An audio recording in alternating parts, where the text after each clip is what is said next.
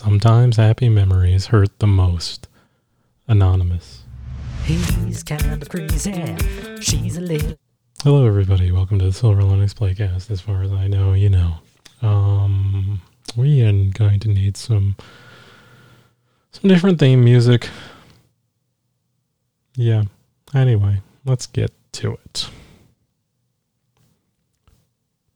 Patrizio sat alone, except for the bottle and snub-nosed revolver that stared at him from across the table. The bustling city lights of the Strip shone like stars through the thin curtain of the discount motel. As much as Pat had tried blocking out the lights, the modest dwelling was no match for the overpowering spectacle of Las Vegas. "It's looking to be about that time," said the pistol. Pat looked towards the door, which he had removed the safety latch from so that if Tiffany showed up, she could let herself in. "She'll be here," said Pat. His tone betrayed the confidence of his words. Apart from the muffled ambience of the street noise, the only other sound emanated from the old TV set, which had been left on, though it hadn't settled on a channel, and continued to scan the airwaves until hopefully some kind viewer would settle on a program. Pat looked down at his wrist only to realize that he no longer owned a watch. By the magic of depression and barter, his Tag Heuer had now become a 38 Special, which continued to call out to him. "It's time, Pat. You've given her long enough." Pat took a swig from his mostly empty bottle, which was a better indicator that it was nearly midnight than the broken clock radio, which had claimed it was a flashing midnight since he'd arrived 5 days earlier. I don't know what I did wrong," Pat said to himself. The great tragedy was he hadn't done anything wrong. Maybe he'd chosen incorrectly. But that was as much semantics as it was philosophical paradox. If Pat indeed had free will, then to love Tiffany was his choice, and to love him was hers. They weren't wrong to believe that what they had was real. They were human. And the fact that they could find themselves one day in a different situation meant that life in fact was real as well. "A little more time," said the bottle.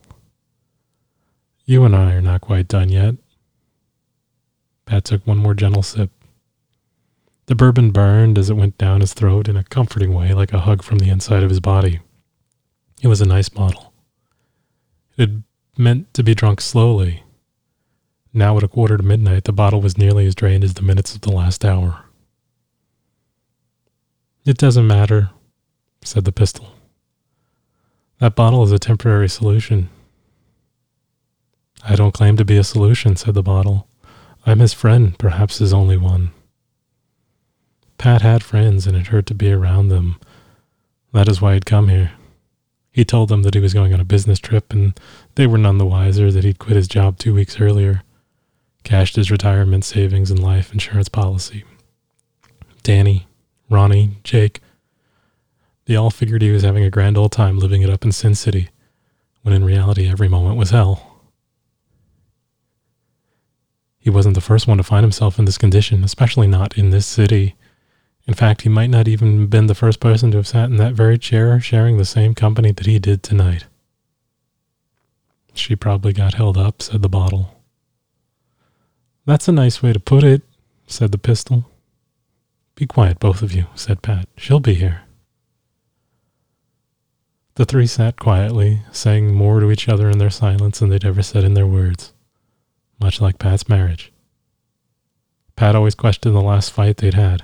He replayed it over again in his head. Sometimes things went better, and they reconciled. Sometimes things went worse, and he didn't even make it to this moment.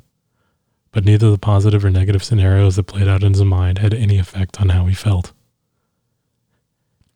If there is such a thing as fate, then either choice he would have made would still lead him to this point. If it wasn't that fight, it would have been another. There was simply no way to know. It was a gamble, and like any human who doesn't possess infinite knowledge of what could be, there really wasn't any point of wondering too hard. Everyone got one opportunity to live their life, and would only know the results of their chosen path. Whether he wound up there by choice or by predestination really didn't matter. Both paths converged at this singular point. Pat looked at the door. He struggled to stand, but his legs didn't have the strength or coordination, and he found himself on the floor. He tasted blood, a salty, sour reminder that he was human, and regardless of his power over his life, he had the power over one thing. He spit the blood on the stain-covered tan carpet and pulled himself back up into the chair. "Some friend you are," said the pistol, "to take a man's dignity like this." "And you," said the bottle. "He and I have shared good times as well as bad times. You were no friend. You were only there for people when they're at their worst." I'm not at my worst," said Pat. "Not at your worst," laughed the pistol. "You've seen better days," said the bottle. On this fact, both the pistol and bottle agreed. I don't think she's coming," said Pat. "Wait," cried a voice from across the room. It was the clock, whose light was flashing 12, called out for Pat's attention. "It hasn't been as long as you think." "What would you know?" asked Pat. "I don't know much," said the clock. "All I know is that you gave her till 12, and it's not yet 12. "But you've been telling me it's 12 for the last 5 days, said Pat. "It's my nature," said the broken timepiece. "I was created by man and I perform my duty, and when I'm broken, the words I speak are not to be believed." "Then why should I believe what you're saying now?" asked Pat. "My face is lying," said the clock, "but my intention is pure. Sometimes we are broken, and it is not in my nature to fix myself, and so I lie by no fault of my own." "Sounds like everyone else in my life," said Pat. "Still, I will be right at least once more," said the clock. "If your life has been full of lies, then please consider being open to one more truth. That truth being that it is not yet midnight." "There is only one of us here that tells no lies," said the pistol. Pat wasn't listening to any of them at the moment. He was staring at the door. He gazed up and down, searching the form for any sign of movement. He hadn't even thought about what would happen if she did show up. He just knew he wanted to see her face one more time. At least one more time. The bottle was now empty. It had served its purpose, delivering the living libation to its owner. Its task was complete, and it now sat as empty as Pat. "Are you ready?" asked the pistol. "I realize that I have little left to offer at this point," said the bottle. "Most would see me as incomplete. However, I'm not currently doing what I was made to do, but I'm not valueless." "Suppose I filled you up again," said Pat. "Aye," said the bottle.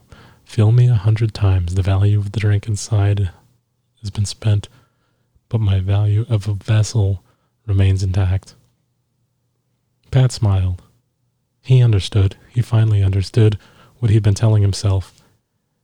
He knew that the pistol, the bottle, even the clock weren't talking to him. They were simply what he needed in order to be able to tell himself these things, because he was incapable of trusting himself. For the first time in months, Pat smiled. "I don't know if I should tell you this," said the clock. "What is it?" asked Pat.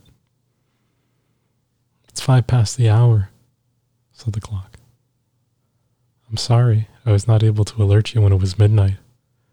As I told you, I only had one more truth in me, and now it's been told." "It's okay," said Pat. "The fact that you tried is the most love I've felt in a long time, even if it wasn't strong enough to save me." Pat reached over and placed his hand on the pistol and the bottle, and slid them toward himself. "Thank you, my friends," said Pat. It was 11:55 when Tiffany ran into the lobby of the motel on Giles Street. Pat had given her the name of the motel that shared its label with too many other places. She wasn't sure which one he was at, though she'd narrowed it down to the most likely two that were right across the street from one another. She hurried with the intensity of a gambler that was placing their final bet before they'd likely win or lose it all. Tiffany pushed her way to the front desk where a young attendant acknowledged her. "Can I help you with—" "No time," said Tiffany. "I need to know what room number Pat Peoples is in." "It's hotel policy not to give out that information." "Fuck policy. I'm his wife, and I love him. I don't think he's okay." Tiffany's eyes welled with tears, pleading with a sincerity that surpassed even that of her words. The attendant leaned in, saying, "Just this once. Please don't tell anyone I did this." Tiffany threw herself on the desk, grabbing the man's hand and kissing it in thanks. He pulled his arm away and started typing. His eyes darted back and forth across the screen in unison with the staccato clicking of the fingers on a keyboard. Tiffany looked up at the clock on the wall, which now read 11:59. "Please hurry," said Tiffany. "It's important." The attendant squinted at the screen and frowned, looking up at Tiffany. "I'm afraid there is no one staying here by that name." Tiffany collapsed on the floor. Her mouth was screaming, but the world was silent. She was trapped in the deafness of her focus, staring at the clock on the wall. Tears streamed down her face, and she clenched her chest over her heart as she watched the minute hand hit 12. All right, that's it for this week. I hope we'll be back next week, because we're getting pretty close. But until next time, we'll see you down the road at Excelsior. He's